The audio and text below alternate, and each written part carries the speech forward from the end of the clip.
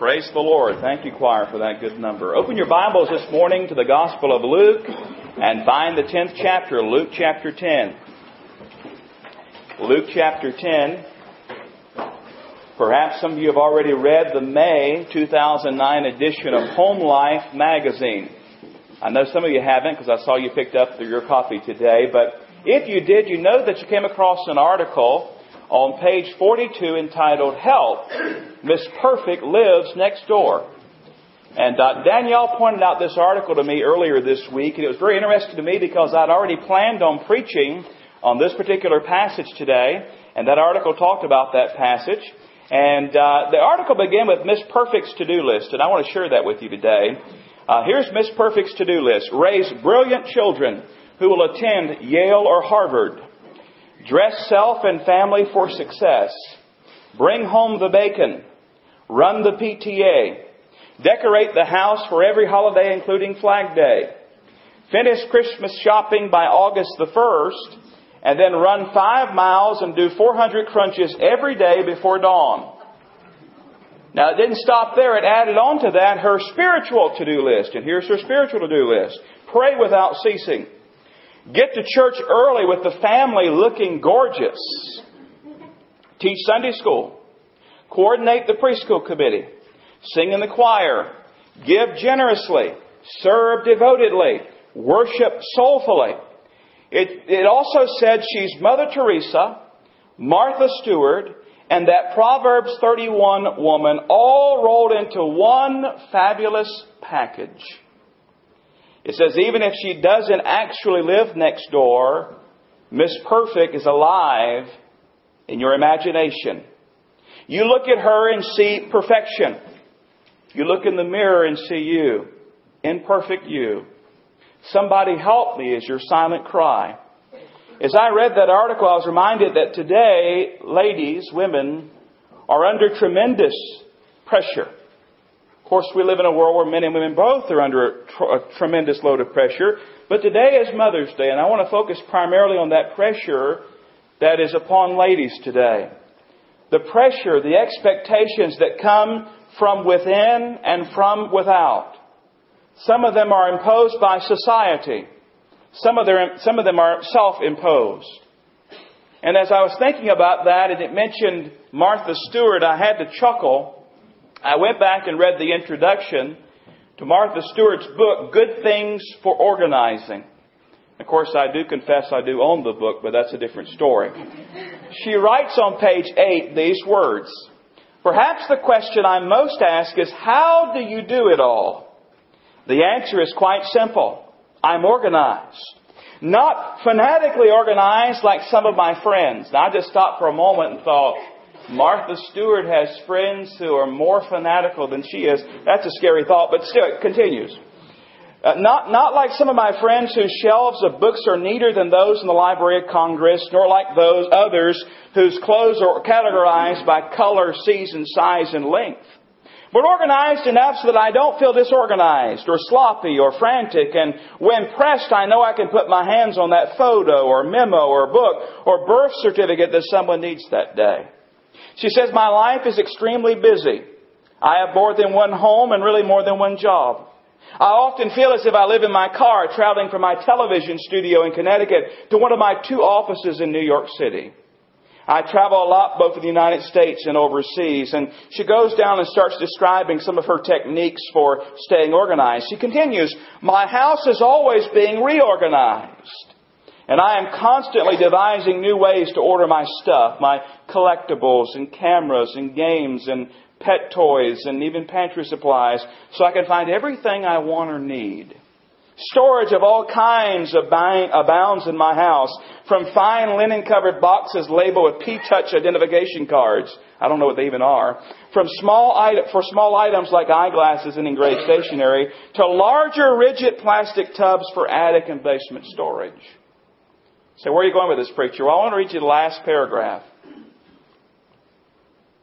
And of course, a great deal of credit must go to my housekeepers, plural, and my talented assistants, plural, Julie Eisman and Annie Armstrong, who are empowered to help with this organizing. Even if I can't find my glue, my special calligrapher's pen, or my colored Post-its, I am certain they can. And sad to say, this is the lady that many people strive to be. Now listen, ladies. If you had housekeepers and personal assistants and tons and tons and tons of money, you could live that way too. But when you lose your glue or your calligrapher's pen or your pocketbook or your purse or whatever, you're left to yourself. Now listen, I want to talk to you today, to you wives and mothers who are juggling a ton of stuff. Loads of responsibility. And sadly, I find in our world we're living that some are also carrying around tremendous amounts of guilt because they are not Miss Perfect. And today I want to encourage you ladies, and men as well as we think about this message, to get rid of those unreal expectations, aspirations, and so many frustrations, and start to live the way the Lord desires you to live. To start focusing upon what is really important in life and forget about trying to live up to some standard that either society poses or you impose upon yourself of perfection. With that in mind, look at your Bibles. We're going to look at a story today about another Martha and her sister named Mary. It begins in the 38th verse of chapter 10 of the Gospel of Luke. The Bible says there, now it came to pass as they went that he entered, that is Jesus, entered into a certain village. And a certain woman named Martha received him into her house. And she had a sister called Mary, which also sat at Jesus' feet and heard his word. But Martha was cumbered about much serving, and came to him and said, Lord, dost thou not care that my sister hath left me to serve alone? Bid her therefore that she help me. And Jesus answered and said unto her, Martha, Martha, thou art careful and troubled about many things, but one thing is needful. And Mary hath chosen that good part, which shall not be taken away from her. Now this story is really quite simple. It's quite easy for us to understand just on the surface. Martha and Mary, two sisters, hosted the Lord Jesus in their home as a guest. And it appears that Mary was helping at the beginning, because you'll notice it says in verse 39 that she had a sister called Mary, which also sat at Jesus' feet. She served most likely for a while. Then she began to sit down and listen to the Lord Jesus. But Martha, wanting to be the best hostess that she could be, just kept on serving and serving and serving and serving to the point where she becomes very frustrated, as you see. I thought of something else I read this past week. One lady wrote, have you ever attempted to have friends over for what you initially intended to be a simple afternoon of food, fellowship, and fun, but somehow it turned into a complicated nightmare? She said, I remember those days vividly. I'd be at church on Sunday and without much forethought invite 3 couples over the following Sunday for a barbecue. My initial thought was hot dogs and hamburgers on the grill, baked beans, potato chips, and iced tea. My motive was fellowship and fun. By the time the guests arrived, I didn't even want them there. Fun was not going to happen, at least not for me. Why? I turned my simple get-together into a nightmare of preparation, expensive food, and 14 people instead of 6. My complicated approach to life and my complicated thought process convinced me hot dogs and hamburgers weren't nice enough, so I bought steaks we could not afford. My potato chips turned into a huge bowl of homemade potato salad. The simple baked beans became 4 side dishes I labored over. Insecure and wanting to impress everyone, I had to spend the week cleaning and getting everything in the house to the point where I thought it would be impressive. Of course, the lawn chairs were old, so I bought new ones. I got angry at Dave because I thought he wasn't helping me enough, and by the time our friends arrived, I resented them, wished they hadn't come, and had a miserable day pretending to be the happy hostess when in reality I was frustrated and miserable. You're laughing because that sounds familiar. Martha's like that here in Luke 10. She invites the Lord Jesus in, and they're enjoying having Him. She wants to be a wonderful hostess. I'm sure that she was, but she continues going on and on and on. She gets distracted. She gets frustrated by her service, and she actually gets to the point where she scolds Mary and the Lord Jesus. Did you read that? Look at verse 40 again. And Martha was cumbered about much serving and came to Him. The Lord Jesus said, Lord, don't you care that my sister have left me to do all the work, to serve alone? She probably already cast many hateful eyes and glances toward Mary at this point. She verbalizes it. And then she says to the Lord Jesus these words, tell her to help me. She says that to the Lord Jesus Christ. Now I want you to notice His response today. And I want you to know, I believe the Lord said this in a very loving and kind way. He says in verse 41, Martha, Martha, thou art careful and troubled about many things, but one thing is needful. And Mary hath chosen that good part which shall not be taken from her. We see what happens, but what does it mean? Well, first of all, what we need to do is talk about what it does not mean. There have been those who have taken this passage and misused it to teach things that the Lord never meant. So let me give you several things that are not taught here. First of all, this is not teaching that a contemplative life is better than an active life. In other words, it's not saying just think and just sit and just contemplate and just meditate, never do any activity, never do any service. That's not what's being taught here.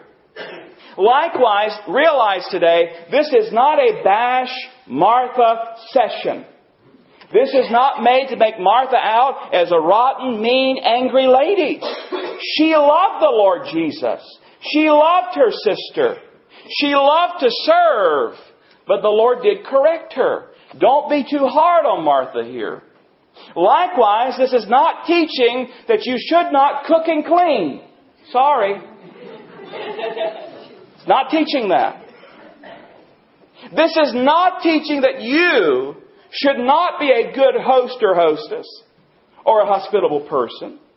This is not teaching that you should not serve the Lord. We know that's not the case. Ephesians 2:10 says, for we are His workmanship created in Christ Jesus unto good works which God hath before ordained that we should walk in them. That is not teaching that you should not serve the Lord. So here's the question. What then does it teach? Look again at what the Lord says in verse 41 and 42. Martha, Martha, thou art careful and troubled. You're frustrated. You're distracted about many things. But one thing is needful. So the overriding question this morning is, what is that one thing? What is that one thing?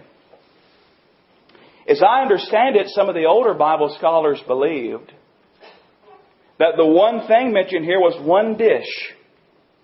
In other words, the Lord was saying, we don't need all this food and all these side dishes. We just need one dish. Now, I mean no disrespect to these men and scholars who are far wiser than I ever hoped to be, but that just doesn't make sense. It does not fit this passage. You know why? If that be the case, here's what He's saying. One dish is needful, and Mary hath chosen that one dish, and it shall not be taken from her. That doesn't make sense in this text at all. Now, that may be true. A simple meal would have been sufficient. But the one thing is what Mary chose. Look again at verse 42. One thing is needful, and Mary hath chosen that good part which shall not be taken away from her. So what is that one thing? It's what Mary chose. It's what Mary did. What did Mary do? Go back to verse 39. And she had a sister called Mary, which also what? Sat at Jesus' feet and heard His word. The one thing He's talking about there is her sitting and listening to the words of the Lord Jesus Christ. While Mary was sitting, Martha was serving. We see them kind of contrasted here in our Lord's Word. Martha, you're doing all this. Mary chose a different course. Mary sat and soaked. She soaked in the words of the Lord Jesus Christ, while Martha served and soured. And Jesus says Mary chose the good part. She received that which shall not be taken away from her. So exactly what is he getting at here? What does he mean? I think if we had to boil it down to one sentence today, he's teaching and showing that the spiritual is more important than the physical. You say, wait a minute, preacher. Wasn't Martha's service spiritual? She was serving the Lord Jesus Christ. Well, she may have started out that meal in a spiritual fashion serving the Lord Jesus Christ. But it ended out in a stressed out, frustrated, tension-filled way. And she went from serving the Lord Jesus to scolding the Lord Jesus Christ. So whether her motives were correct or not, I believe probably they were. But they went askew. What's he saying here? The spiritual food being offered by the Lord Jesus Christ that day, the Word of God, was more important than the food on their plate.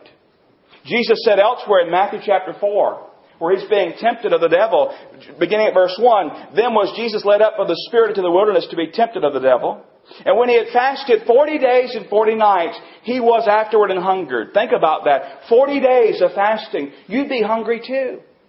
Makes sense. He understood hunger. Verse 3, and when the tempter came to Him, He said, if Thou be the Son of God, command that these stones be made bread. You remember what the Lord said to him?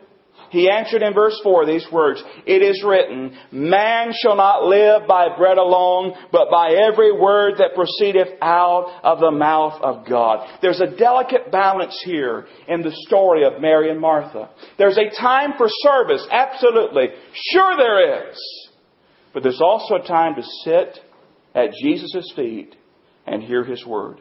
Physical food is essential. It's important. It is necessary. You can't wait to get out of here and have some in just a few minutes. It's necessary. But listen, spiritual food is more necessary, more essential, and more important. And the tyranny of the urgent caused Martha to make the wrong choice at this moment. She was busy serving, so much so that she failed to sit at Jesus' feet. She was busy serving that she failed to worship, if you will. By the way, lest we get mistaken here, even our physical food should glorify God. 1 Corinthians 10:31. Whether therefore ye eat or drink or whatsoever you do, do all to the glory of God. When things get busy in your life, beloved, let's be honest for a moment. Don't speak aloud, but think in your own heart and mind. When things get hectic, you get frustrated, you get stressed out, you get wrung out, what's one of the first things to go? Yeah. Often our time with the Lord. Our devotional time. Our quiet times. Our times of reading the Word of God and praying. We're busy serving. Hey, man, we're serving. We might be serving on 100 committees. We're in church all the time, but we let our fellowship with the Lord falter. We're not spending that time in God's Word, in prayer. And you know what happens? We begin to labor under our own strength rather than His strength. And let me tell you from personal experience, that is a miserable place to be. Going forth in our own strength. Now I want to give you some practical things to take with you today, and we're done. So we think about this today. Ladies and men both. Number one, we must keep our priorities straight. We must keep our priorities straight. It's not enough just to serve the Lord. We must know Him. We must be growing in our relationship with Him. Let me ask you, friend, are you more like the Lord Jesus today than you were a year ago? Think about that. Are you more like Him? Do you know Him closer? More closely. We must keep our priorities straight. Secondly, we must make sure that we do not let the tyranny of the urgent crowd out the time of sitting at Jesus' feet. And it will do its best to do that. And it's so easy to say, I'm going to read my Bible tomorrow. Man, I'm going to pray tomorrow. I'm going to set this aside and I'll do it later. And of course, what happens later never comes. And another day passes.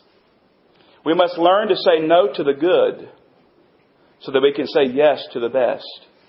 I want to tell you something today, and I want everybody to hear this. God does not intend for us to honor every request that comes our way for our time, our treasure, and our talent. He does not expect us to honor every request. Why? We are limited. We only have so much time. We only have so much life. And the requests that are put upon us in 2009 are phenomenal. We cannot do it all. We cannot be it all. We have to be led by the Spirit of God. And dare I say it, to put it bluntly, we must learn at times to say a little word with 2 letters. No. Say it graciously. Say it kindly. But say it firmly. A good thing to do at times is just to say, let me pray about that. And do that. Don't just say, well, it's going to buy me some time, they'll forget about it. No, pray about it. Pray about it before accepting. Listen, something else important here I think we see in this passage. We must learn not to overly project our passions on other people and then think badly of them when they don't join us. You say, what do you mean, preacher? Well, look at this again. Martha's thought that day was, Mary was wrong. Why is Mary wrong? Because she's not in the kitchen with me.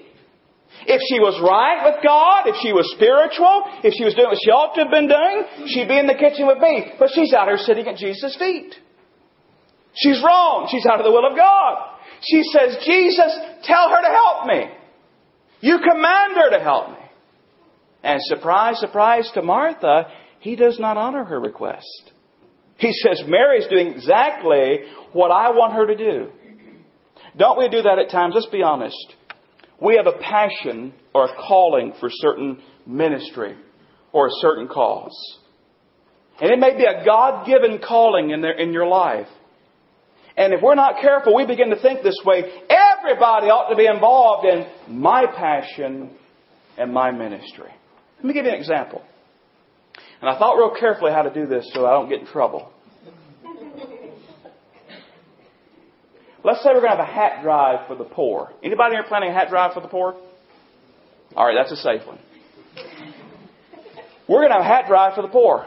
Boy, we get excited. We feel like we're called. Now, this is kind of a ridiculous one, but a hat drive for the poor. Maybe it's winter. It's a winter hat. And we get a passion about that. And we announce it at church. We run inserts of the bulletin. Man, we just get excited. We go from Sunday school class to Sunday school class talking about this particular ministry. We start cornering people. They can't get away from you. You got a passion. You got to come and give some hats. You got to help me with this. And then what happens is you get turned down by somebody. Then maybe you get turned down by somebody else. And then they have the gall to not even bring a hat for the poor Sunday and put it in the box. And we begin to think, these people are not right with God. They need to repent. In fact, this church is sorry. These people are sorry. Maybe I need to leave. At least I need to pray for them. Isn't that what Martha did? She prayed to the Lord, didn't she? She talked to the Lord. Tell her to get up and help me. But we never consider this very important thing. And that is this. Perhaps our calling is not their calling. And what the Lord is giving us to do is not what the Lord has given them to do. Maybe we didn't realize that very same week they participated in the food drive for the poor. Maybe they've done many other wonderful ministries that week. Ultimately for the Lord and His glory. But because they did not do what we wanted them to do, they are wrong. When in reality, we may have to stop and say, wait a minute. Maybe I am wrong. Because Martha realized that day that actually Mary had made the right choice. Martha learned a lesson. She says to the Lord, Mary should be serving. She should be cooking. She should be helping me. And the Lord said, no, Martha, not right now. Mary is doing exactly what I want her to do at this moment. And Jesus was pleased with Mary. Listen, I want you to understand something. God has gifted us all in different ways. He's given us different spiritual gifts. He's given us different callings. And He's put us together in this church as a body of Christ and given us the means and the wherewithal to do the work He's given us to do. But let us be careful not to triumph and trumpet our own passion and calling above everybody else's. But let us pray and say, Lord, what would Thou have me to do? And maybe He will have you bring a hat for the poor, or several hats, or even get involved. But how are we looking at others? Real quickly and we're done. Sometimes we make things too complicated. A simple meal would have sufficed at this time.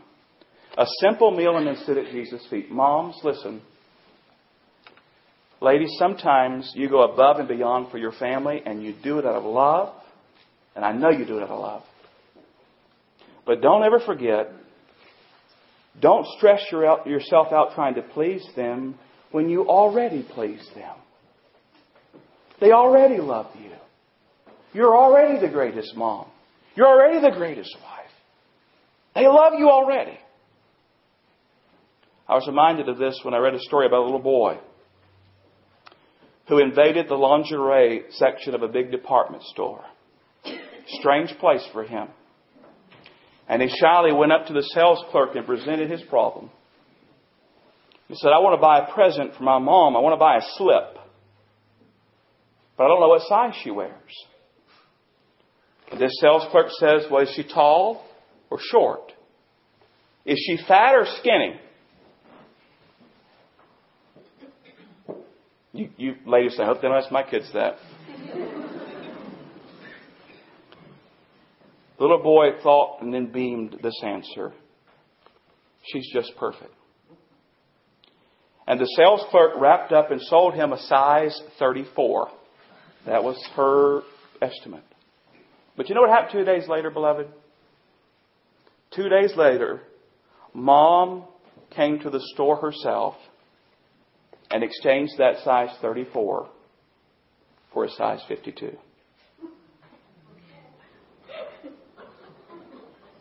Don't miss the story in your laughter. To the little boy, she was perfect. She was perfect. She was perfect. To the world, who cares? She was perfect. Would you bow your head and close your eyes? Very quickly today, we've covered a lot of ground in a short amount of time. First and foremost, beloved, are you saved? Are you a mom or a dad or a young person or an individual here today and you say, you know what, preacher, I know beyond the shadow of a doubt that my sin is forgiven. Heaven is my home. Christ is my Savior because at some point in my life I have repented of my sin and placed my faith in Jesus Christ. And if not, this is for men and ladies today. Today's the day you need to trust the Lord Jesus. Today's the day you need to come and say, I don't want my sin anymore. I want the Savior. And take Him by faith. That's number one today. And then for those who would say, you know what, that's settled. I know that's settled. I don't have any doubt about that. Well, I wonder, what does the Holy Spirit put His finger on in your life today? How is your quiet time? Are you so busy serving that you no longer have time to sit at Jesus' feet? Are you so busy judging other people's activities and ministries that you don't even realize that perhaps some adjustments may be needed in your own life? Perhaps today you'd say, you know what, I'm a pleaser. And I've said yes to so much stuff and so many demands that I'm overburdened, I'm overcommitted, and I'm overwhelmed. So much so I'm like Martha. I'm scolding those that I should be serving. I wonder, would the Lord have you make some corrections in that? Would you allow Him to lead you in this invitation? Would you be submissive to Him? In just a moment when we sing, and we're going to give you an opportunity to come, to kneel and pray. If you need to trust Jesus Christ, your Savior, you come and let me know that. We'd love to put you with someone who would love to talk to you about that. And then maybe another need today. Maybe you're a believer. You just need to come and give some things to the Lord. Maybe some things need to go even this week. Would you come and talk to the Lord about that and be submissive? Dear Heavenly Father, we thank you for the story in your word of Jesus' visit to Mary and Martha.